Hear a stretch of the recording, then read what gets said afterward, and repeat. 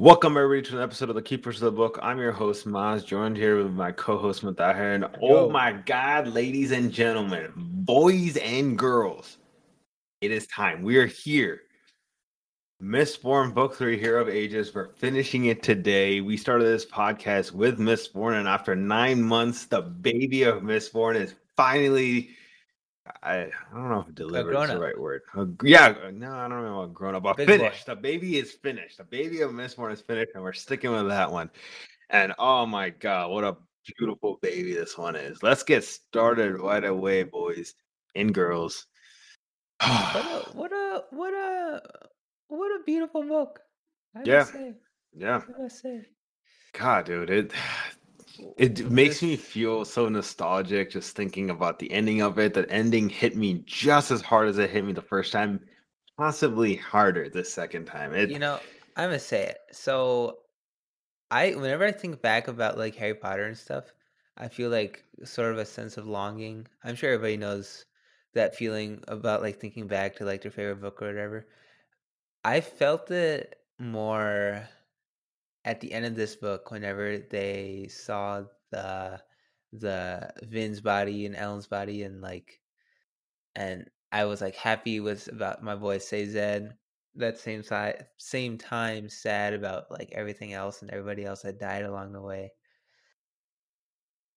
Yeah. I mean, but we're gonna get to it. Don't jump your gun there with that head.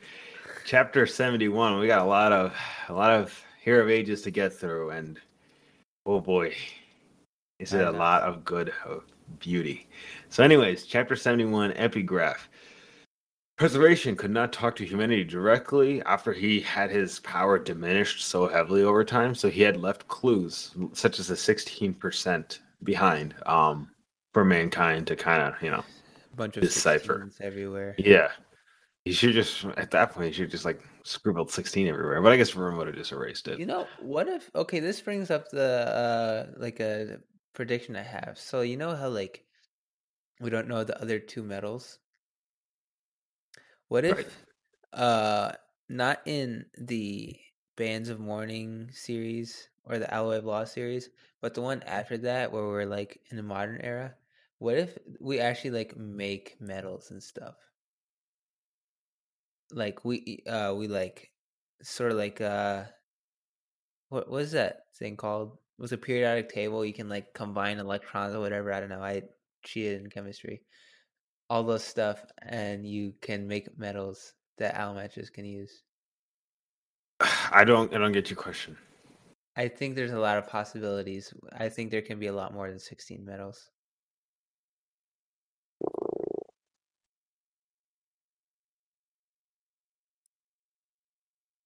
You feel me? I don't know. I don't think so. I'm sticking with 16. I think at that point it makes the a very carefully crafted world that we have, or the magic system that we have. I think making more than 16 breaks that. True. So because and not necessarily break it, like, yeah, I'm sure he could have stopped at hell 10 even, but I think the reason, if you start adding more and more, first of all, you got to make the powers unique, right? Then eventually the powers are going to start stacking, and then it becomes to the point where like he's a little too powerful. So I personally think it would be 16 or stop at 16. But anyways, chapter 71. Sayz's talking to the first generation about the prophecy of Hero Ages, just learning about the Terrace religion overall. But I did think there was something very interesting here when he's asked about the Well of Ascension. They said that by the time we lived as men, our gods had already passed. Now, this is a little. I feel like this is also telling a little bit about the history of the Cosmere overall. Our gods had already passed. I'm guessing that because later when Sayzed, okay, by the way, basically everything through books 1 through 3 is now open for spoilers, because in this episode we're covering the remaining part of Hero of Ages. So, essentially I everything don't is know if it's a lifted. good idea to listen to a podcast about book 3 and Yeah, not knowing right. what And the happens in last book 1 episode of and book 2. 3 and then not happening. Yeah. So for those of you who are here, you are here because you've at this point either don't care about spoilers or you've read it along. So, anyways, when Sazed becomes a hero of ages, he talked about right that he's going to continue protecting the world because the existing gods that were protecting the world are no longer here. So this kind of matches up with what the first generation was telling Sazed there. And they believe ruin and preservation to be dead, and I thought that they were believing it to be dead, but um, I think that they're talking about the body of ruin and preservation. So Which is very confusing to me. yeah, I think what they're saying is that the bodies that ruin and preservation in their era, that ruin and preservation had chosen to continue their power or whatever, they had ascended. Kind of like how Sazed at this point ascends, or how Vin ascended into godhood. I think because remember her body kind of like disappears, right? So I think that's what they're saying. Anyways, so Sazed starts seeing a lot of comparison between his own religion and others, and then they also kind of give him a little bit of like advice, right? Because they start telling him it's like it feels like you're searching for something that's possible, which is religion without faith, and not to get like super, preachy here, but that kind of makes sense on a religious level, even like real life religions. Some people want all the answers, like all the details, answer to everything kind of people, right? And there are some that are just content with some answers and completely content with not having any answers for certain questions. So here they're kind of just saying it's like, you want a religion that has no faith at all, that just has all the answers given to you. And I was like, yeah, that's kind of fair. About accurate. Yeah. So anyways, they have Ruin's body and it's freaking Atium. Atium is Ruin's body.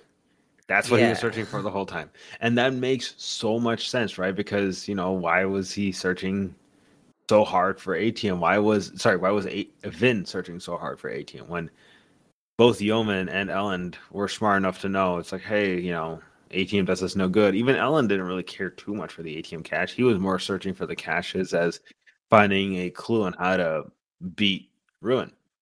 And I don't know if the way he worded it or what, but I always thought that Adium was like not right. There was like something like up about it. What do you mean? I don't know. I always thought because Adium is basically like an evil metal. Now that we know that it's Ruin's body, and it makes Well, even sense that to I don't know about, right? Like, what makes it evil, right? Like, there's because of nothing in. how good it is at letting you kill people. Oh, okay, yeah, that actually. Okay, I see that argument for sure. Because it Maybe makes it's some sense. Very good. sorry. Maybe it's because of the method that you mine it. Maybe that's why I always thought it was evil because you like do Yeah, it. I mean, to be fair, it does have like a lot of evil around it, right? Like, it burns up so quickly, so people who are much more greedy for it, it is its sole purpose is just make you a more efficient killing machine. There's not much of a use for it outside of fighting, right? With steel pushes, steel push, steel pull, strength, tin eye, all those, other than maybe like copper. Copper is for hiding, but if you're hiding, you're most likely a thief or a spy or some sort. But like I'm saying, outside military uses, there's not much of a use for ATM to my understanding, Or you're right? hiding from Like, the thieves. yeah, and maybe you could say, it might be good for sports or competition, and yeah, that's true. If I was a boxer and I had ATM, I'd be freaking Floyd Mayweather. But again, even that's fighting, right? So, but yeah. Anyways, Tensoon's on his way to Fadrex, and the Tyrian ash mountain erupts, and there's like lava everywhere. So, like, this is the beginning of the end. What are you talking about? That's not a book we've covered in this podcast. So chapter 72, epigraph. it was hard for Ruin to get Duralumin Enhanced Inquisitors since finding Duralumin Mistings was next to impossible, which I thought was hilarious, right? Like, there's that meme on Reddit where it's like this is worthless, and it's like just a pic, and it's Duralumin and Aluminum Mistings. Like, if Aluminum legit does nothing, even to a Mistborn. Like, in fact, Aluminum is really bad for a Mistborn. But yeah, it's so funny, man. This one cracked me up more than anything. Just like Rowan trying to find a Duralumin Misting, and he's just like, I can't tell what you are. So Vin reaches Luthadel, and she starts baiting Ruin, and then she just starts fighting a bunch of Inquisitors, and I would be mad at this if it wasn't so epic. Remember, like, it kind of feels like an anime where the main character kind of just escalates in power, and what was once so feared kind of becomes inconsequential, I guess would be the right word, right? Because do you remember the Inquisitors back then were just so terrifying that when Kelsier killed the one Inquisitor, it was such a big deal. I didn't like that she was able to kill 13. Which I think she only ended up killing 13 after, like, she actually gets like the power of the mists. To my understanding. Oh yeah, that's true. Yeah. Actually, yes, yeah. Okay, I'm seeing that now, and yeah. So no. So she starts to fight a bunch of Inquisitors, and she's running out of metal when Marsh starts to beat on her. And at this moment, you remember, I feel like it was kind of obvious leading up to this point that Marsh was the real Marsh, the inside. He was going to eventually wait for a moment before jumping out and then taking control back from Ruin. And, at the critical moment, and this was a critical moment, he reached down and he took out Vin's earrings, which, kept her kind of tied to Ruin, I guess. And so she is now open to the mists, and the mists jump in to help her. Yeah, they remind me of honestly Harry Potter with like the Dementors, but like the opposite. Mm-hmm. I mean, it's funny you say that because I legit thought the Inquisitors on the cover of the U.S. cover of Hero of Ages kind of reminded me of Dementors. Really? Yeah. Like they gave me the Dementors vibes, yeah. But yeah. So, anyways, yep. That was cool. If for any of those who at this point were kind of straggling behind, this is just, I guess, final seal confirmation, and this is more of a confirmation of Vin at this point than it is the audience, that the earrings in Vin was because it was like helping Ruin influence her, and because like she was touching Ruin essentially through the earrings, the mist couldn't help her. And if you look back to when she was fighting the Lord Ruler, she didn't have her earrings on, so that's why the mists were able to help her then. And then if you look to when she was fighting Zane, the mists didn't help her, and that's because she had her earrings on. Yeah, so we were our jokes about like, your heart rate has to be below 5 beats per minute for me to help you was wrong. Yeah. It's just you had to have 2 fewer earrings, not heart rate, earring count. Earring count has to be, piercings count has to be 0. Yeah, it looks like Preservation is a middle-aged white mom who just does not like tattoos and piercings, does not want her daughter to be a delinquent. So, chapter 73, epigraph. Vin's sister was a seeker. That's why Vin could pierce copper clouds. I know this was like a point of contention for myself and you as well, that like, I said that she can pierce copper clouds. Like, like I get that she's being hinted as a chosen one, but like, you have this such a cool crafted magic system. How are you breaking your own laws for one character? And Sanderson's like, come on, dude, you know I'm better than that. And it's explained so beautifully, right? That Vin's sister was a seeker. She died, presumably had the earrings, and now Vin has those earrings, and that helps her pierce copper clouds.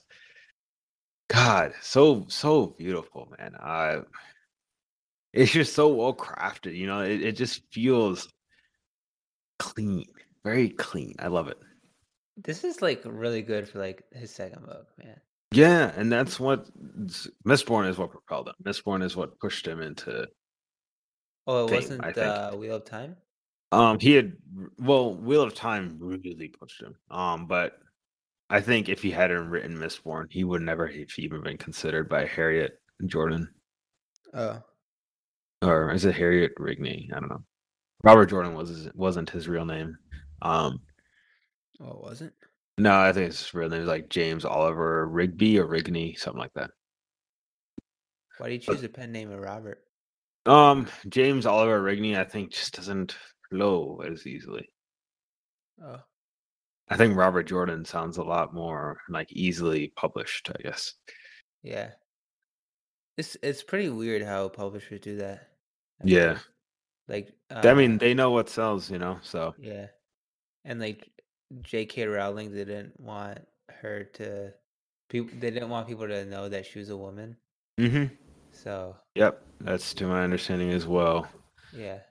But times are starting to change now. I mean, you have straight up like I think like it's not completely gone now, but I don't know how much of this is just publishers have still going off the old way. But you have like N.K. Jemisin, who is also a female author, and she's known as N.K. or M.K. Jemisin, and then M.L. Kwong. So you have some of these who just for whatever reason, I guess they never let go. And I don't know if it's like they still need to hide the fact that they're women, or if it's just publishers still going off old times. Because I don't see the publishing companies evolving that much over time. But that's business talk, and we're not in the business talk business. We're on the fantasy talk business. So, chapter 73.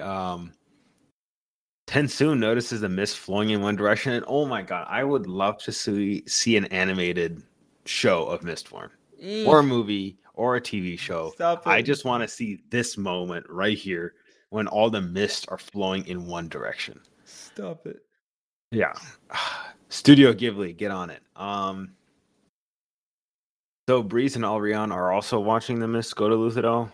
I don't understand what the point of it was to show us TenSoon was watching the mists. I mean, you just jump to Breeze and Alrion having the mists go to Vin. I feel like it kind of seemed not contradictory, but like unnecessary. But regardless, Breeze and Alrion also see the mists. And Spook jumps in. Okay, we gotta discuss Spook.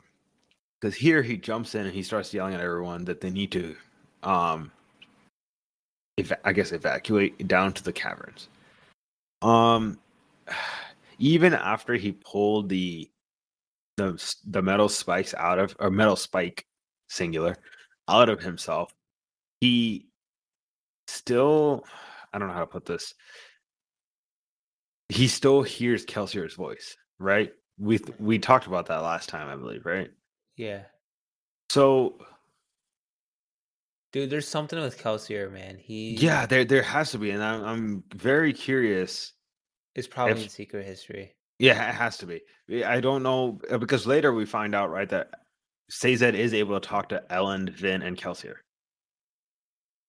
We'll get to that discussion later, but there's something there because he hears Kelsier's voice in him, and I can almost guarantee you that he heard Kelsier's voice here, and pushing Sazed, or sorry, Spook to pull back into the caverns. So I don't know. Might need to do more research on that. I'm gonna ask around. Maybe there's something we missed, but I don't think so. Mhm. but there's something there. I have a feeling that there's something there. Spook, um, my boy Spook, my precious flower Spook. I love this guy. So, anyways, another POV jump, and Ellen and Ham are continue fighting the Koloss, and then Mist start pulling back, and then the Koloss start pulling back. Presumably, the Koloss are rushing towards Luthadel as well. And then Vin, with the power of Mists, is just murking the Inquisitors, man. We call this the Vinquisition. No one expects a Vinquisition. And oh my god, dude, like she's just like I think she's getting like triple kills at one point, right? And against these bullet sponges, literal bullet sponges, and she's getting triple kills against him. Like, I mean, I guess it's fair, right? Like she's pulling the powers of of a god into her, um, which is really cool because if you actually think about it, she's getting more and more powerful because not all the mists are to her at this point, right? They're Yeah. pulling in, so she's getting stronger and stronger as things go on, and as we'll see later, she like ascends into godhood at the end. But anyways, she is just the Vinquisition is unstoppable. She even flattens Critic Shaw in the process. I mean, she's a nuclear bomb, ladies and gentlemen. All right. Like, if you thought she was OP just by piercing copper clouds before, she is. Nonsense. I mean, now she's like Naruto Nine-Tailed Beast like level. Maybe not as crazy because Naruto's Double just. Rasen Shuriken. Yeah, oh my god, Naruto's just a little over the top. So anyway, she kills all the Inquisitors, and at this point, all the mists are completely into Vin. And then she feels a massive surge of power, and at this point, she's pulled out one of the spikes out of Marsha's eyes, which I cannot believe how painful that would be. Because at this point, right, he's kind of run out of metals to heal himself with, so he's actually feeling all of this. And before she can pull out the other one, she disappears. Um, I think it's kind of obvious that she's kind of just this is her ascension into godhood, right? So Wait, it yeah, was? I'm just kidding. God, You probably believed me too. yeah, I did because you're kind of an idiot. Chapter The 74 smartest epigraph. idiot out there. Yeah, I don't know if you're the smartest idiot out there or the dumbest smart guy out there. In chapter 74, Ruin picked Vin simply because she fit everything that he needed. I don't know if she discussed like what is it that makes her so special, but it's kind of like she was one of those unicorns, right? Where it's just like she fit all the very specific criteria. And it sounds like one of those things that like, oh, well, that's convenient. It's like, yeah, it is convenient. It's one of those like Big Bang things kind of thing, right? Like it's just, or not, I guess not a Big Bang, but like Earth, of all the, I don't even know, billions of star systems out there, Earth is the one planet we've found so far that can support life. Could you say that's convenient? Yeah, it's pretty freaking convenient. And yeah, it's convenient here too, right? That they found the one who had a seeker for a sister, so that would give her the hemalurgy spike necessary to pierce copper clouds, which that was important, by the way, so that she could hear the thumping in the Well of Ascension. Mm-hmm.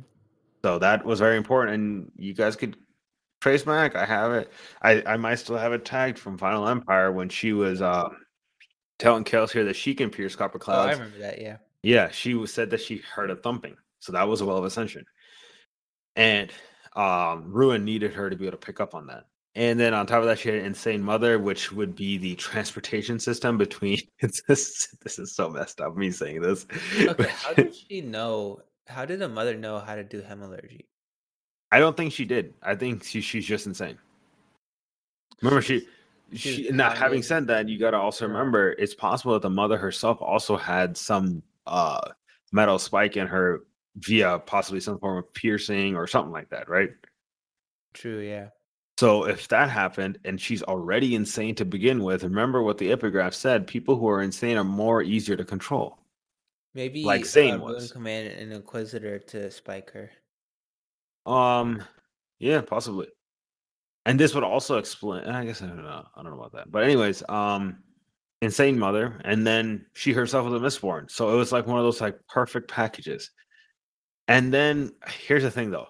The epigraph also goes on to say that there were other reasons. I put this with a wide-eyed emoji in my notes, and I said Cosmere question mark. Yeah, I thought it was Cosmere too. This screams Cosmere to me, and I'll be honest. I didn't pick up on it the first time. I don't know why, because it felt kind of blatant, right? I'll read it word for Very word blatant. here. There were other reasons, of course, but even Ruin didn't know them. So again, they're Cosmere level reasons at this point, and I'm very curious to see if we see her in Dragonsteel, when that starts getting written. I'll be honest, I'm kind of more excited to see Dragonsteel written than I am Stormlight Archive finish. I'm not, because I know that Stormlight is good. Yeah, but I know Dragonsteel, to my understanding, takes place like way in the history. And I'll be honest, I am history? I think I could be wrong. I could be I wrong. thought it was like a crossover. You're saying like another thing? Like a crossover between all the Cosmere stuff. Oh, it might be. It could be. Okay, so I'm reading in the cover of mine right now. It refers to the 7-book unpublished series set on Yolen. I don't know what that is. The 5-book main story arc of that series, or Dragonsteel Prime, which was written as part of Sanderson's master's thesis. Dragonsteel has been called a prequel to the Cosmere. Oh. Yeah. Then when are we gonna get the Avengers Assemble? I think that'll probably be the end of Stormlight. I think Stormlight is his main, main branch. If you're like a programmer, a Git production main branch, right? Stormlight is his main branch.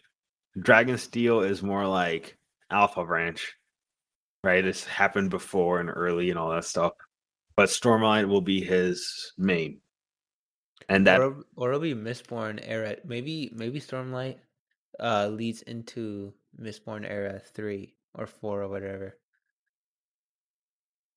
that'd be sick. That would be sick. Yeah. I'm curious how he's going to do the whole time difference, right? Because time travels differently in certain planets over others. He may just do a cop out and just say they don't. Because Hoyd doesn't like Well, he's age. a god, possibly, most likely. I don't think we So know. time doesn't really affect him. Yeah, true. So, anyways, this epigraph right here was, for me, was really telling this time around. The whole Cosmere. I love the Cosmere stuff. Like when he talked about ad nauseum earlier, I was like, What is that? sorry. What's that? I think that has to be some sort of god in the Cosmere. That's the only thing you can think of. But anyways, Elend's recovering from the battle, and then he tells Yeoman to recover the wounded and be ready for something. Like just be ready for something. And I guess that kind of sucks, right? It's like, what do those disaster videos or disaster teachings that they teach you in school, where it's like, if it's a tornado, you get low. If it's a hurricane or a flood, you go high. If it's an earthquake, you go outside.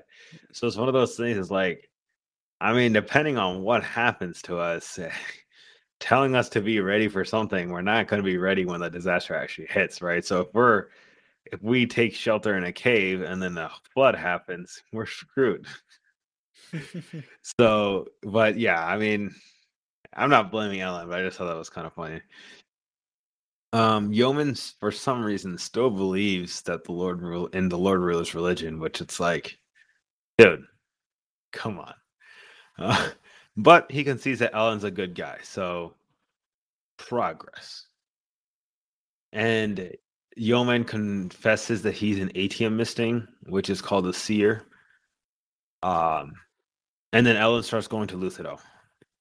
It comes up a little bit later in the book, but it's not really relevant to the chapter itself. But I love the way that Sanderson described Vin watching Elend speed towards Luthadel. Using the whole the metal horseshoe trick. Because remember, she's a god, right?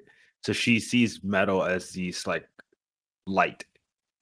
And it's for her, whenever she was watching Ellen speed towards Lucido, she was seeing Ellen ride spears of light. Again, I want to see this animated. Because the way I look at it when she's in God form, I don't know why. I don't know why, but for me, when I through the eyes of God form, for whatever reason, I see the world as black and white. Maybe it's because preservation is like, white, yin and yang kind of thing. So they see the world as black and white. Mm-hmm. But for whatever reason, through the eyes of Vin or preservation or ruin, whatever, through their eyes, I see the world as black and white, like color. And just the idea of this black and white world and this guy riding on spears of light through the ashes, just that's epic. That's just so epic. I love that description. And there wasn't more description to it, right? It's not like he was describing the metal or describing how the spears looked. It just, that one line made, I don't know about you, but made me just like salivate at the mouth. And like, dude, that's epic. Just a guy riding spears of light. Like, could you get more high fantasy than that? Riding on broomsticks. It sounds so ridiculous when you just say it like that, and it was kind of ridiculous, but kind of cool too. The Harry Potter Quidditch stuff, that was cool. Yeah. I liked it. Yeah. Anyways, chapter 75. In this epigraph, Vin was more compelled to wear the earrings because of Ruin. Because remember, like, she herself at one point said, like, she didn't understand why she feels so compelled to wear the earrings, because she shouldn't feel that compulsion at all, right? She was never close to her mother. So, Yeah. and Vin's not that emotional, sentimental type. He's like, oh yeah, but it's my mother. She's very logical, right? Like, no, she may be my mother, but she never acted like a mother. Therefore, I hate her. Therefore, I'm not gonna. This earring means nothing to me. So, if you looked at it, his character work kind of hinted at it, right? That if you look at the character work, that she's consistent, but why was she inconsistent on this one thing? So that was cool.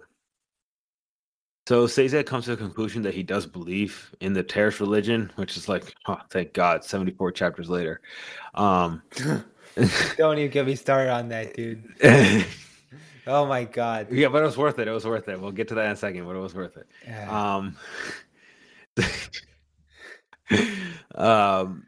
So he's told that the mists are completely gone, which that has to be kind of cool. The entire world is like getting swallowed by mist and ash, and the mists all of a sudden are gone. Ash is still falling constantly, but mists are gone, so progress. And then the first generation thinks that it's the end of the times, and Kanpar, the little weasel, doesn't agree. So the resolution is, so that's like the end times for them, right? It's called the resolution, and I think Tensoon had talked about it earlier as well. They had to remove spikes from themselves. They have to commit seppuku, and this would be a mass suicide, right? This was really cool that Lord Ruler had come up with this. He had figured that at some point, if he wasn't around, then these Kandra would have to know and identify for themselves, okay, this is the time of resolution. We have to commit seppuku. There is a line here that says the sliver remains the shadows of self, which I believe that's the second book of Era 2. Okay. There's not enough context around that to go off of to like, that tells me literally anything. Like anything. You know what I mean? Like I was, yeah. I read it over and over. Even when I first, came across it, I was just like, I can't figure it out. Like where is it? And yeah, I'm still not able to figure it out. I have a feeling, obviously, when we get to Shadows of Self, it might tell us a bit more. So, but they're not gonna find out because Kanpar stages a coup, the little weasel. And he does not. Okay, in his defense, I get it, right? He's scared and he does not want to see his entire people commit a mass seppuku. So I get it. You really have to be such a jerk about it. I mean, come on, man. I can't help but hate the dude, So he stages a Yeah, it's coup. so like contradictory because he was just condemning Tensoon for breaking the law, and he's you know breaking the law. Right. Yeah, exactly. Um, yeah, exactly. I don't know. It's so dumb. Um, and yeah, chapter 76, the Mistborn and Tin Eyes. Sorry, this is the epigraph for chapter 76. Mistborn. This was really cool, by the way. I had picked up on it when I was reading, but I just kind of shrugged it off because it felt kind of um that I was nitpicking. This one talks about the Mistborn and Tin Eyes can pierce mists, and that should have been a big tell to everyone that there's something up with the mists and Allomancy because, or they must be connected in some way because they're logically speaking, they should not be able to pierce a mist. And this is what I was talking about, right? Where it's just like, wait a second. When I was reading, I'm talking back when I read Final Empire the first time, I was like, wait a second, how when they use tin that improves their eyesight, how can they see through the mists, right? Like if I turn on my high beam when I'm driving a car, it makes the mists worse actually. Um It so does. it yeah, oh yeah, trust me. If you have heavy fog, heavy mist, do not turn on your high beam. You're gonna get into a car accident. All it does is magnify the mist. Um Fuck. so yeah, so if you think about it, right, the mist, albeit thin or thick, depending on which one you're looking through, is still a physical barrier, right? If you have tin that improves your eyesight, it's not like you can see through a brick wall. So this was really cool, and I when I had first read from Final Empire, I started thinking about them like, oh, whatever, it's whatever. Hmm. Um, I just brushed it aside as like, okay, he maybe didn't think about this. It's not that big of a deal. But no, he did think about it. And I think when I came across this epigraph, I was like, man, The attention to detail. yeah, it's just, I'll be okay. So for any of you guys listening, and you guys think that, maybe we're overblowing and overpraising Sanderson, we're not critics, right? We're not critics. We just like to enjoy things. If I give everything a 10, again, that makes me an awful critic, first of all. And I am an awful critic. But that also means that I just like enjoying, I try and find ways to enjoy everything. Um, and yeah, Sanderson, he impresses me with his attention to detail. And for what it's worth, I'm a returning reader. So attention to detail for me, I haven't read nearly as many books as many of you guys listening. So not that anyone's giving me hate. I just wanted to throw that out there. Just in case.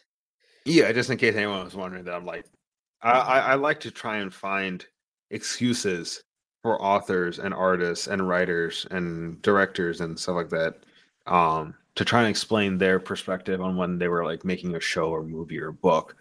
Trying to give them a benefit of the doubt because I want to enjoy everything that I consume. Hmm. I don't know, like there's a weird concept these days where I read its concept, or sorry, this comment on Reddit where this guy was saying, I hope this movie's not better than this other movie that he liked. I'm like, why would you hope that? You should hope that every movie that you watch, every sequel that you watch, every new trilogy, every new series that you watch is better than the one you watched last time. Because if that's what's happening, that every single new movie that you're watching, every new book that you're reading is better than the one before, that's your life getting better. Yeah. Think about it, right? If season 1 of Attack on Titan is great and season 2 is better and season 3 is better and season 4 is even better, like that should make you happy. Hmm. Like the idea that like, oh, season 1 was great and then season 2 of Umbrella Academy was it was good, maybe a little bit better. Like you don't want that. You want every new season, every new show, every new book to be better than the one you saw before. Because that just means the media that you're consuming is getting better or you're enjoying it more. Don't you want to be enjoying things more? Or do you Why just want to not keep watching both? the same stuff? But yeah, why not both? Why not is it that your enjoyment is getting better and the person or the production value and the overall quality of the media is getting better? But Regardless, that's just my side rant on society. I guess that comes out. So, anyways, Vin has ascended to godhood. She is now she's now basically preservation. And she sees Ruin, and I love Ruin. Ruin is just like, welcome to godhood. By the way, graphic audio. I did listen to this part. I don't like his voice. I think it's a little overdone. Ruins? Yeah. But that's like the only thing I don't like. I think that everything else, like the music and all other voices, are spectacular. But it's like almost Cho'Gath. It's like really. Oh, I see what you mean. Yeah, but I guess it personifies Ruin. I mean, for what it's worth, it's literally the god of chaos. Like, yeah, whatever. So she gets to fixing the world, and this chapter was awesome. I don't know about you, but I love this chapter. This was so. So Vin starts fixing the world. She plugs up the ash mounds, and the world starts to burn. Right, like, because she's basically trying to undo what Rashek had done, and it's not that simple. Rashek did some of these things because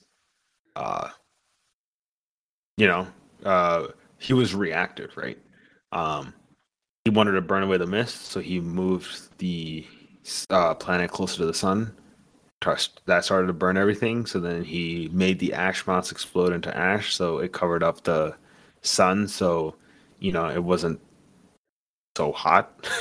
Yeah, they're just like reacting a lot. Yep. And this is exactly what Vin's doing, right? So she starts turns the earth away, so so it's not facing the sun anymore. And one second, I'll get to that in a second. But so she turns the earth, and then it causes tempests and tsunamis to form because the motion is just so sudden, right? And an entire village just like drowns basically. And I thought this was hilarious, but like, could you imagine? For some reason I started thinking of this SpongeBob scene. Could you imagine like being on the earth and you just see the sun like whiz by and the moon rise up and a tempest and a tornado and you just see a guy like just sitting there on a bench like, what is happening? It's just like, I don't know, like there has to be somebody outside watching this, right? Like I just wanted to see someone's perspective, like, well, this is trippy. Yo, Hoid, dude. Oh my god, if we get a first person. Yo. Oh god. No. What if we get a first person view of Hoid, like in Dragonsteel or whatever, or not Dragonsteel, like in a future book? We get his view, and he's like seeing all these. Oh my god. Gabriel, but all the other Roshar and all the planets. Yes. Yeah. And like with the effects is, let's say like I don't know, I have no idea about anything in Stormlight, but if they have like planet altering things that happen, then he sees the effects. Okay. Brandon Sanderson, if you're listening to this. First off, I love you. Yeah, first off, I love you. Second of all, I don't care about the COVID vaccine, but I want you to inject what Mutahar just said into my veins. I will skip every other vaccine for the rest of my life. I just want your stories injected straight into me right now. I will give you my life. All the Bitcoin, everything that I have. So she's trying to fix the world, and then Ruin starts to block her, which that sucks. Rashek never had to deal with that. And so preservation is weaker anyways, right? Because he gave up so much of himself for humanity. But they were kind of matched in a way because Ruin doesn't have his body, which is Atium either. So preservation was weaker because of the souls concept, and then Ruin is weaker because of the Atium concept. So they're kind of even. They're not at their fullest potential, but they're also basically kind of even. So Ruin had influenced Rashek to create Hemalurgy, which I think we kind of know. And then, so anyways, Vince starts seeing Kolas and Ellen flying towards Luthadel, and this is where the chapter ends, but this is where the whole Spears of Light thing comes in, but we've already talked about that. So, chapter 77, Epigraph, the mists went towards the Elemancers, right? Whenever they would burn, the mists would go toward the Elemancers because they're of the same power, and then they would go away from someone who would have hemalurgic spikes, Like Vin. yeah, exactly. Which, if you remember, she started fearing the mist. She started hating the mists, especially in Well of Ascension because she was wearing the earrings. Um, So, anyways, Ellen arrives at Luthadel and he sees Critic Shaw is completely leveled. Just a mother of all bombs. Vin, the Vinquisition was here, and it's just leveled. And Luthadel is like a ghost town. No one's around. It's like half burned. And then he goes to the Venture Keep and he sees that Penrod had killed himself. And then there's a note written that's like trying to lead him astray. And he realized, like, when Ruin changes the note, he doesn't change everything. He changes like a word here and there. And then Vin's voice starts to guide him a bit. Avin. So chapter 78 epigraph. I love the audio book for that too. That was Vin's voice. Yeah. I'll have to check that out because I didn't finish it in that. But dude, I might just like reread this series, but like in graphic audio. I didn't know it was so good. That's what I started doing. I told you, man. That's why I just I'm not good with graphic or audiobooks, even graphic audio, as much on the first read through. But if you read along, it's amazing. Or if you're reading or doing it on reread, it's again amazing. Yeah. But anyways, chapter 78 epigraph. The so this one is just talking about the power. Yeah. So this one is just talking about the power of God and the body of God. And it's just, I guess, clarifying that the body is also part of the power, right? So I guess the body, the soul, the consciousness, all these individual pieces make up the entire power of the God. And if one of them's missing, then it's a little bit weaker. So 18 was not half ruin and half preservation like everything else. That was actually all ruin because that was Ruin's body. And the preservation, when he had imprisoned Ruin in the Well of Ascension, he also hid his body in the pits of Hassan. He created the pits of Hassan. So when Kelsier destroyed the pits, he didn't like cut Atium generation forever. He just it would eventually regrow. It would just take time. Just under new management. Yeah. So whenever you burn Atium, it's the same thing. You're pulling on the power of God being Ruin, and then whenever after you get done burning it, it actually restores itself at the pits. So it's one of those things that power can neither be created nor destroyed, which I thought was really cool.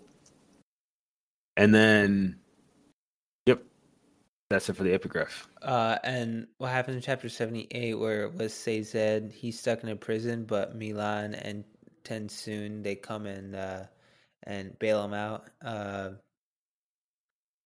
And yeah, that's basically it. Yeah, so the epigraph in chapter 79 is that the mists were searching for a new consciousness to take, a new body, I guess, a new body to embody. So that's why Ruin knew that he was. So he knew that he was gonna like pick Vin, which I think also goes back to like why did Preservation find Vin as well, which I think what they talked about earlier, that there was a greater reason for Vin being picked, which is a Cosmere level reason. Ruin made sure that she had her earrings on basically at all times, so that she had the power of, so that the earrings would like repel the mist, and eventually he'd be able to influence her into hating the mists. Chapter 79. Ruin's going over to the Kandra homeland, and Vin she starts thinking how much the Lord Ruler actually did, because you don't really understand what the Lord Ruler had to do and how he had to do it until you get this power. I think that's like what she's feeling right now. Yeah, it's like a kid growing up to be a parent themselves, and then they start realizing, oh man, my parent went through all this, Yeah. Not obviously not quite the same because I don't think most parents have committed genocide and stuff. But you get my point. Carry on. Vin's like, it's my turn. Are you ready, kids? And Ruin gets control of Kanpar and some other Kandra. He can control them, slightly control them because they have spikes in them.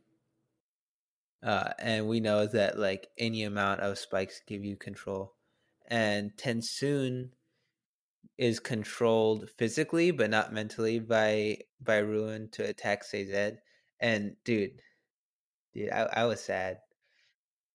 Yeah, Tensoon, Tensoon dying like this, and he just straight him. up killed himself without anything, just no hesitation. Yeah, and that's what I loved about it so much, right? That the Kandra were basically bred from birth for this one purpose, right? So it was hard enough for uh, Ruin to control the Kandra. Yeah. Add to the fact that they were like bred from birth that okay, as soon as you hear these words, commit mass seppuku. Um, but yeah, this one that and it also hurt right too because Tensu never actually met Vin again. Yeah. Last time she saw or he saw Vin was when she was fighting Zane. Oh man, why'd you have to Yeah. say that? It sucks, right? Yeah. So Um. yeah, that's where we left off. So chapter 80 epigraph. Kandra were indeed of preservation. This is basically Sazed. I can finally say Sazed now. You have no idea how many times when we talked about the epigraphs, I kept almost saying Sazed. Over and over. I was so close to saying Sazed over and over again. I'm like, dude, I'm gonna get in trouble. I would have been Um sad. yeah. So I did a good job. So the epigraphs in chapter 80 is talking about Sazed is talking about that the Kandra were indeed of preservation because they kept claiming it and it almost felt like they were showing off and it's kind of not real because they're hemalurgy and hemalurgy is of ruin. And while that may be true, they did serve a double purpose and um kind of like double agents in storing ruin's body and stuff. So I guess because of their intention, they were kind of more preservation than ruin. So Mm-hmm. yeah, but yes, their instruction was when they heard that it was a time of resolution, they were supposed to kill themselves, but so that Ruin could not control them. Yeah. So Elend is at the terrorist camp. Oh, sorry. God damn it. You're going to cut this part out too. You make sure you cut these parts out. Yeah. So in chapter 80, Ellen's at the terrace camp, and Penrod went crazy because of that spike that he had, and there's like a war that happened in Lucidel because of that, and most of the soldiers killed each other, unfortunately, because of that. And don't we find him dead? Like he killed himself? You're talking about Penrod? Yeah. Yes. Yeah, Penrod had killed himself. Yep. Because he Um. himself said, like, he started hearing voices and whatnot. Yeah. And Demo says that he saw Kelsier, but it was probably a Kandra, probably Tensoon. And then Ellen tells Demo to get all the soldiers tested for allomancy because we figure out that like everybody affected by the mist is probably an allomancer, because that's like their snapping. And we go over to Sazed's side. He wakes up to some mist race, and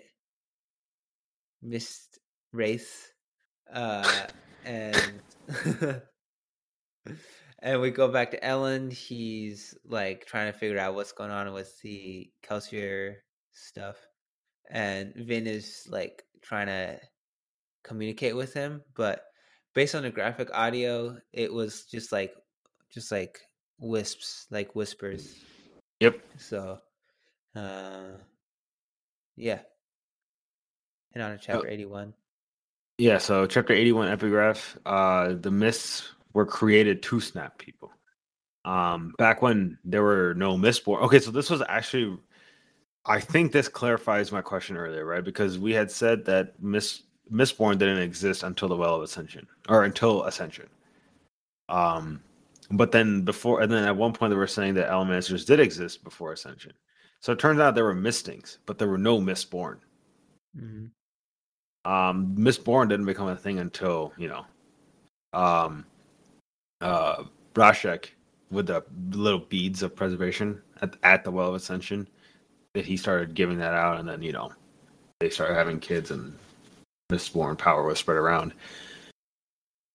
So the mist was snapping people to bring that elemancy out. But preservation didn't want anyone to die to the mists. But the thing was that because preservation's, I guess, mind was limited after imprisoning Ruin, that left the mists kind of directionless. It was kind of like, when you find someone who has the elements inside them, snap them, but then the mist sometimes went too far and then ended up killing. So again, it wasn't in preservation. He wasn't intentionally trying to kill them. It was just like the mist. He had such limited cognitive ability, I guess. That's what I got from it, anyways. And Ruin couldn't control the mists, but obviously, right, because the mists were of preservation. But what he could do was he could kind of make it a little bit stronger, and then he made them fear. He made the people fear them, and then the mist became known as the Deepness. So do you remember the Deepness? That hasn't come up in so long. But the Deepness, remember, that was like the big scary thing that was just hovering in the background ever since the Final Empire. Yep. And then now it's just like, oh, he Lord Ruler had killed the Deepness, and the Deepness is going to return, and blah blah blah blah blah. And then now it's just like, oh, the Deepness is actually on our side the whole time. It's so, you feel betrayed by Sanderson. Like, how could you lie to me like this? How could you look me in the face through your pages and lie to me? But I still love you. But I still love you. I feel like I'm in an abusive relationship. But yeah, that's it for the epigraph. So Ruin is like charging 100,000 million Gaphilian Kolos over to the homeland. Only 100,000. It's not a Gaphilian million. No, don't let this little Gen Z boy fool you. It's only 100,000. And Ellen only has like a Gaphillionth of that. So he has 1,000 just for clarity. And the sun is also coming up, which is not ideal for humans or Kolos. Oh yeah. And Vin and Ruin have like their little god battle, but nothing really happens. Ruin like tries to do something to Ellen, but Vin just pushes back and nothing really happens. Ellen's fighting and fighting, and he sees that Demo came back with ATM misters. Misters? Mistings. Oh my god. They're the Mistfallen, which are the ones that stayed sick for longer. Misters. ATM Misters, boys. You heard it here first. And yeah, Ellen, like, I love the graphic audio for this. Ellen is just like killing everything. Marsh comes in and this one, sorry to cut you off, but this one was also really cool. The way they described just them rushing out to meet the oncoming horde, right? Like, from Vin's perspective, it's just like Ellen charging, and then like just a beam of light like swallows him because he activates ATM, right? And then a bunch of like rays of light runs out with him, which is the other soldiers, right? And it's just, oh, that's so cool. That's just so cool. And then he burns ATM and Duralumin. And then he dies. Yep. Well, there's a little bit more to that. I mean, he doesn't just burn ATM into realm and it dies. Yeah, he So Marsh jumps in. I didn't even mention Marsh. Yeah. Marsh comes in and stabs him in the chest. And they had No, like a come on, like fill it in a little bit more, right? Ruin is also at this while this is going on. I want to add that human. Remember, I am human. Um, that one Kolos that talked to Vin. He is rushing along these other tunnels because remember, there's other entrances. He's rushing along these other tunnels, rushing towards the ATM cache while this whole fight's going on. And then Ellen starts fighting Marsh, runs out of metal, and then Vin kind of gives him her metal mist thing, like kind of like what the mist did to Vin. Vin is now doing to Ellen through the mist. So yes, he burns ATM and duralumin, and the line here was so cool: sight, sound, strength, power, glory, and speed. Um, I'm guessing the glory is from the ATM. I'm guessing I just realized we never actually got to see duralumin mixed with ATM. Yeah. And until now, right? Until here. So that was sick. And then yeah, because remember Ellen never burned ATM himself, and then by the time that at the end of Final Empire, they just never really had ATM other than the beginning of Well of Ascension. And then And then Vin had burned it away, and then after that, they had discovered duralumin. So it was like one of those things, like and I don't think you really ever have enough to yeah, to really make use element. of it properly. I 100% agree, but yeah, so yeah, Yeah. but yeah, so like you said, Marsh stabs Ellen through the chest with an obsidian axe. Yeah. That was something. I was really sad. And so he actually doesn't die there either, right? Because when human bursts into the ATM cache, like while this is all going on, um, Ellen tells Marsh that we burned all the ATM away, so there's literally nothing left. And in his fury, Marsh beheads Ellen. Uh yeah. That was Vin's body, what would you call that? Her like mist body shows up. Uh and so does Ruins, and they like collide together. And it kills both of them. Well, she collides into Ruin, like just out of anger, because at this point, um, she had tried it before, right? Attacking Ruin. So what ended up happening was, uh, she even says, you shouldn't have killed Ellen because he was the only reason I had left to live, which I thought was a really cool line. And then she just slams her, I guess, body or consciousness into Ruin. And remember, before that kind of hurt both of them, and so they kind of both retreated. But she had nothing left to lose, so she just kept going and killed each other. The epigraph for chapter 82. Vin is dead. Confirmed. Confirmed. I don't like this. I don't like it. You Like don't I like like what? it. I like it, but like I don't like it. I don't like when my characters die. Ah, okay. Don't like my wife. So Sazed's watching. Demo comes back with he doesn't have an arm. He has about half of the amount he should have. Hey, you got a scratch there. And Sazed sees Vince and Ruin's bodies like kind of fall down, I guess. And he goes next to Vince's body, and does he goes by Ruins too, and he gets both of the powers, becomes the hero, and he is the hero of ages based on every single prophecy that was given. He wasn't a king, but he would become one. He was rejected by his own people, which he was. He wasn't a warrior, but he fought, which is what he did. There's another one. Not born a king, would become one, and he kind of becomes one when the terrorist people, I guess, tell him that, like, you're our leader.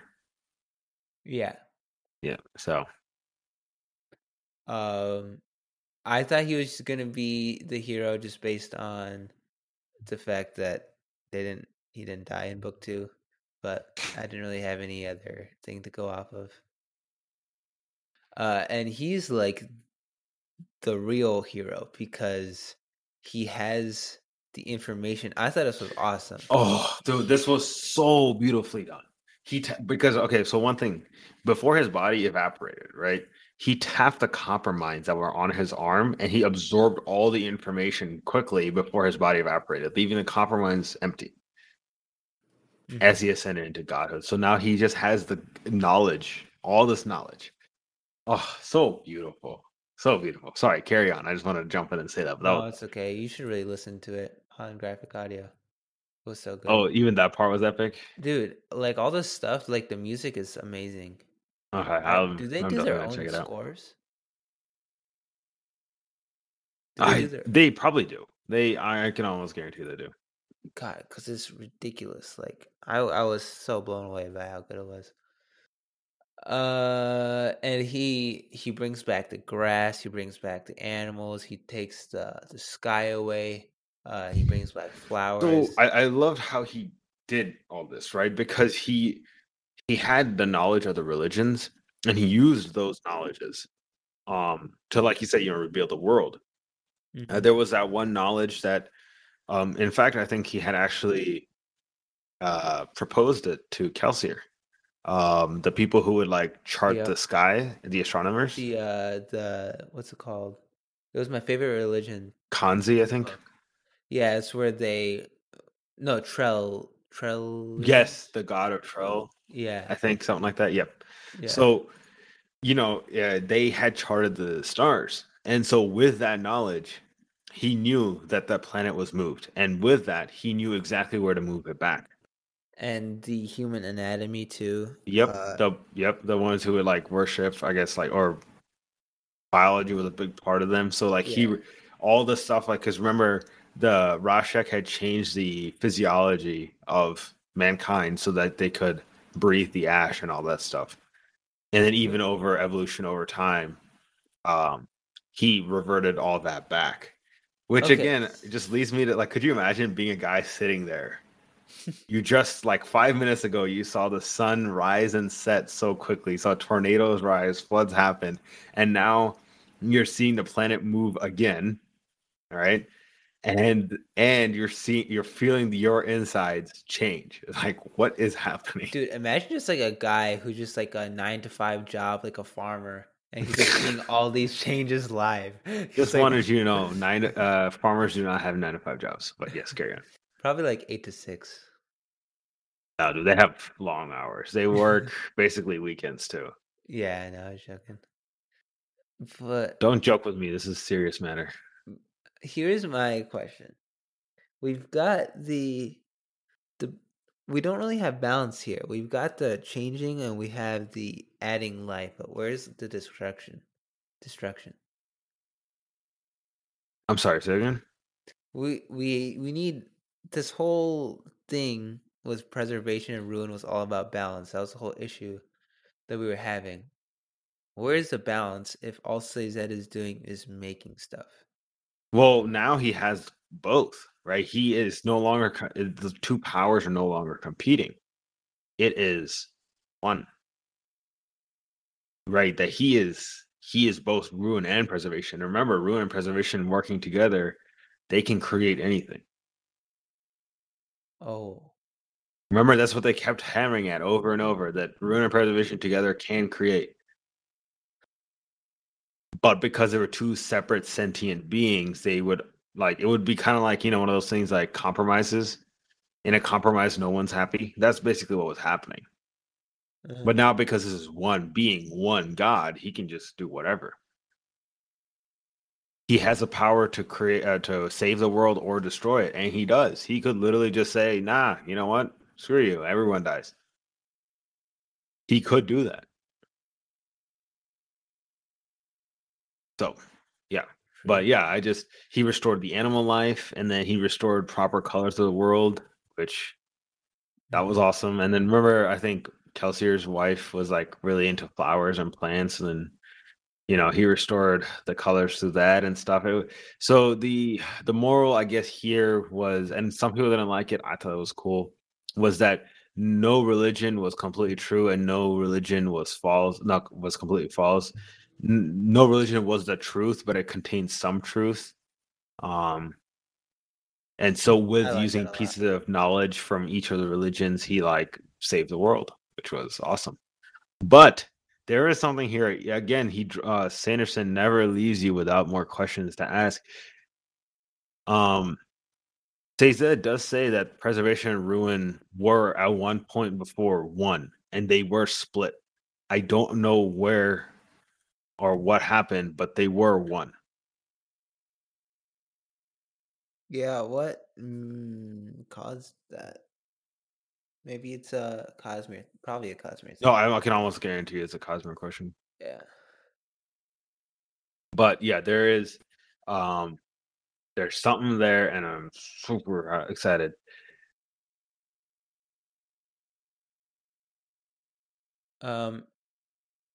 So in the epilogue, epigraph for that. Yeah. Okay. So epigraph. Sazed's still questioning why preservation chose her, which we're not going to get answers for that in this trilogy. I mean, clearly we're basically at the end here. And it's just why preservation chose her. And it's possible that she took in some mist as a kid when she was little before she had the earrings in. And but it also talks about like he doesn't know why he's able to touch the mist, like why he was able to take the power of preservation and ruin. Remember when he became the Hero of Ages? Because he was saying that because she was kind of attuned to the mist because she took it in as a kid. And then also attuned to the mist because she touched the Well of Ascension. Because she touched both things, her body was kind of used to it. That's why she was able to take in the complete power of preservation. Which brings up another question: why is Sazed able to do it? Which I'm sure is just more mystery, more questions that we're gonna find answers to later. But he also does, and this one I don't know why, but this one hurts so much to read because it just personifies so much how much love Sazed had for Vin. Of all of us who touched it, I feel she was the most worthy. It's just, Sazed giving so much respect to Vin, and I don't, because we're at the end of the series. This is the last time we're going to see Sazed. Oh, I guess maybe not the last time we're going to see Sazed, but the last time we're going to see Vin. Vin's story ends here. It's just, it feels so bittersweet, And what's it called? Kelsier's request was to cure Spook's savant. Yeah. So that's actually in the epilogue. So go ahead, take it away. Yeah. So Spook is like all healed up and stuff. They go outside. They see the green grass, the blue skies, and the weird colored leaves, as they call it, which are flowers. And Demo's, of course, is like saying that he saw Kelsier in the sky, which might actually be possible this time, because Tensuno's dead. Or he saw like Sazed or something. And Sazed leaves the epigraphs that we've been reading for like 80 chapters now. God. And then I like how Demo said it. He says he reported seeing the survivor in the sky, which that sounds so like literally godlike, right? Like, I think he this is is. so epic. What he is what? Kelsier is like No. He's saying that he sees a survivor, but it was Sazed, right? Like, It's possible. I think he. I mean, yeah, maybe. I mean, there's always another secret. And also, I just want to throw in there. Spook does see Ellen and Vin laying there. Ellen's head is reattached, uh, and he's laying there holding Vin's hand, and they don't. They said that they don't want to. they didn't want to come back. Yeah, and then like you said, DayZ healed Spook's savant damage as well, and his burns, and made him a Mistborn. So that was cool.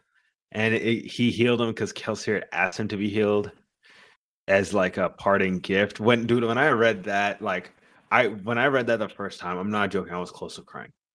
Me too.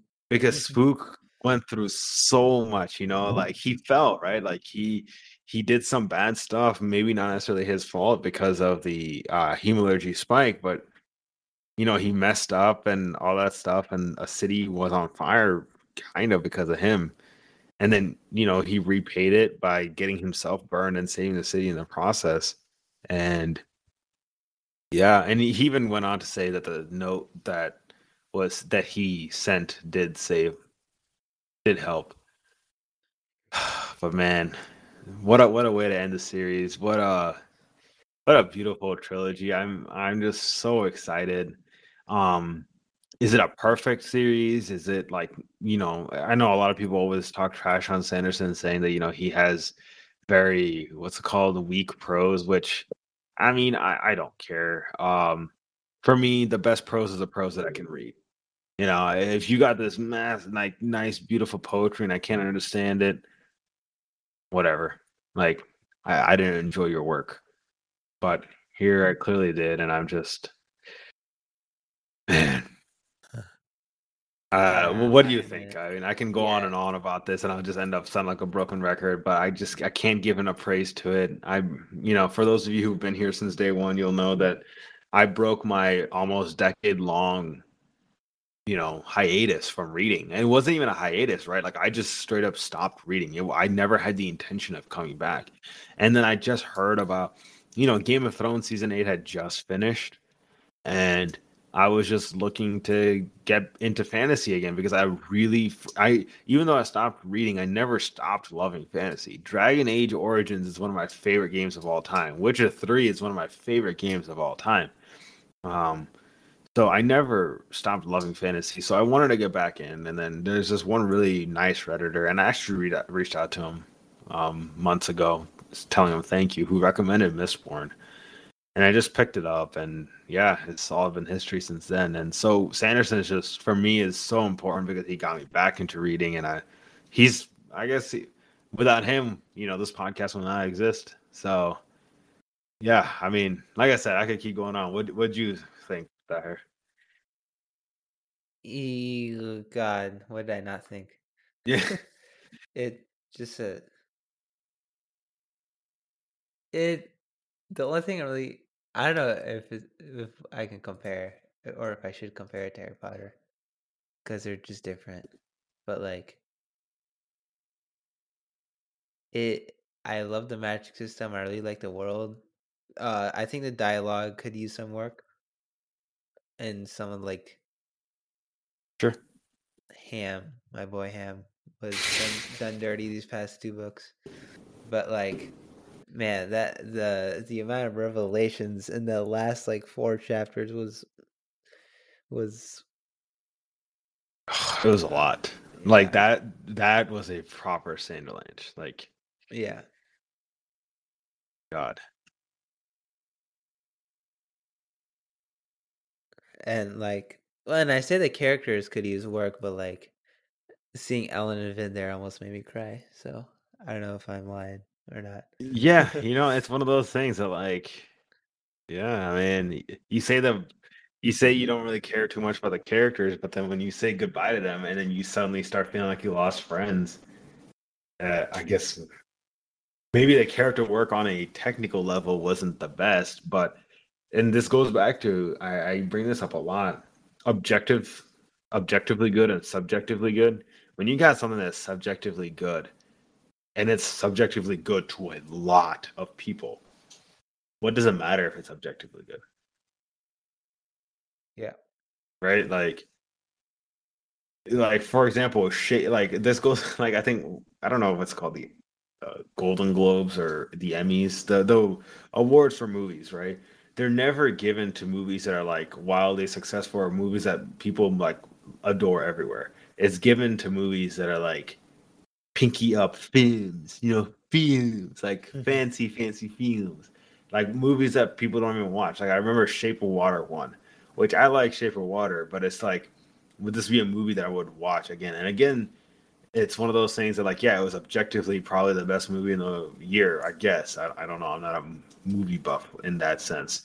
Um, is it? But objectively speaking, I don't think it was. So yeah, I care more about objectively good than subjectively good than objectively good. Yep. Yeah, and yeah, so that does it, guys, for Hero of Ages. I mean, I can't sing enough praises for the book. I am, even after rereading this, especially here with you, Mutahed, watching your excitement going through it. First of all, your lack of excitement building up to insane excitement to what it is now. Yeah. Well, it just, it's cool to see other people enjoy it like that. So we will be taking a 1 week break from the podcast. I know we just took one because of the finals, but this is like a traditional thing. After we're done with one book, we take the 1 week break. But we are actually going to be recording that bonus episode. I know, I'm sorry we didn't get to it earlier, where we do talk about Star Wars: The Clone Wars. So we are going to talk about that. Just as a note on that one, it will be both spoiler free, and then there will be a spoiler section. Spoiler free will be much shorter because, again, I'm not a professional critic. I don't know how to talk about things without giving spoilers at a certain point. So I'm just going to give very brief thoughts, but I was going to give his brief thoughts, and then we're going to go on to the spoiler section. But yeah, Clone Wars, I'm very excited for that. It's one of my favorite animated series of all time. If you haven't seen it, stop listening to this podcast, go watch it, then come back and listen to the podcast. Actually, by the time, I mean, you've got like basically 2 weeks to watch it. And I mean, if you're a master binger like I am, you could possibly make it. Probably. Yeah, I would say possibly. More like probably you'd make it. But get cracking, boys. Yeah. After that, slight change in plans. We are going to do some parts of the Arcanum Unbounded. I'm going to have to look at exactly which one it is that we got to start first. But it's going to be all spoiler-free stuff, so we're not going to start on any of the stuff that takes that is recommended to be read after Era 2, or there's one that you're supposed to read it after Alloy of Law. And then there's one section, there's one that you're supposed to read after because it contains spoilers specifically for Alloy of Law. Then there's another section that contains spoilers for Era 2.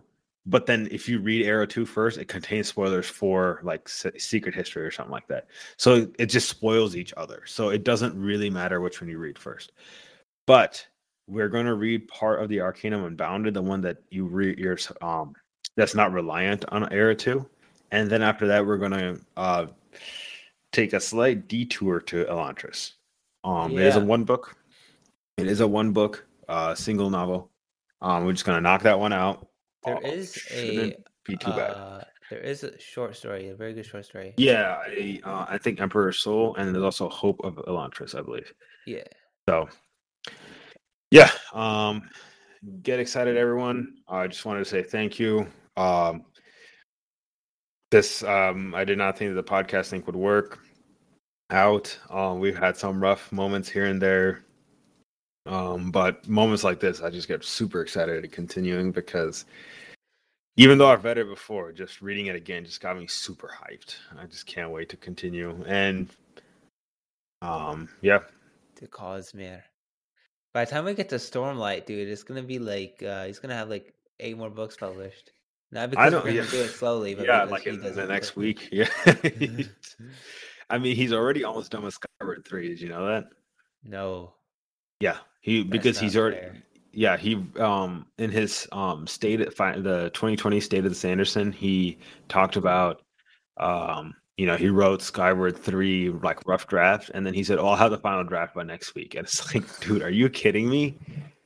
This guy writes faster than I do my essays, Yeah, it's nuts. which is not And that's how he surprising. avoids burnout, right? That's how he avoids burnout is by switching books and series that quickly, right? He'll write a Stormlight book, then he'll go to Skyward. Then he'll write a Yeah. Stormlight book, then he'll go to Skyward. Then he'll write a Mistborn book, then he'll go to Skyward, and then the Stormlight, and then so it's just like back and forth, and that's how he avoids burning himself out, and maintains the consistency and speed that he does. But it does get kind of frustrating because I know a lot of the Mistborn fans, myself included, which I haven't even read Era 2. We've been waiting on book 4 for Era 2 for a really long time. I'm not worried, but I think it'll probably be 2022 by the time we actually get it. So oh well. That's only As a year always, from yeah, as always, please follow us on Discord. All the links are available in all the show notes. Please follow us on Twitter at pod_bookkeeper. On Instagram, we're also Keepers of the Book, as well as TikTok.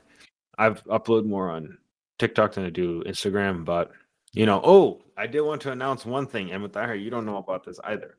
There was a Kickstarter for a hardcover edition of these books by Drick. I want to say, I think it's Dirk Ashton is his name. I'm sorry if I'm mispronouncing it.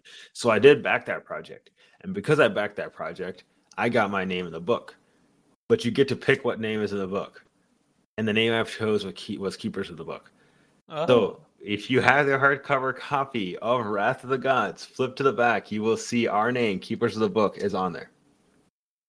Nice. I will be putting that on the TikTok, Twitter, Instagram, all that junk. So yeah, look out for that. And yeah, more to come, hopefully. This is just the beginning, guys. It's just our first trilogy. We're hoping to get better. If you have any constructive feedback or even not constructive feedback, I'm open to it all. I think I have thick enough skin to even take your insults. But if you like it, tell us what you like. If you don't like it, tell us what we can do better. Doesn't go Thanks, for me, everyone. by the way. I'm sorry. What?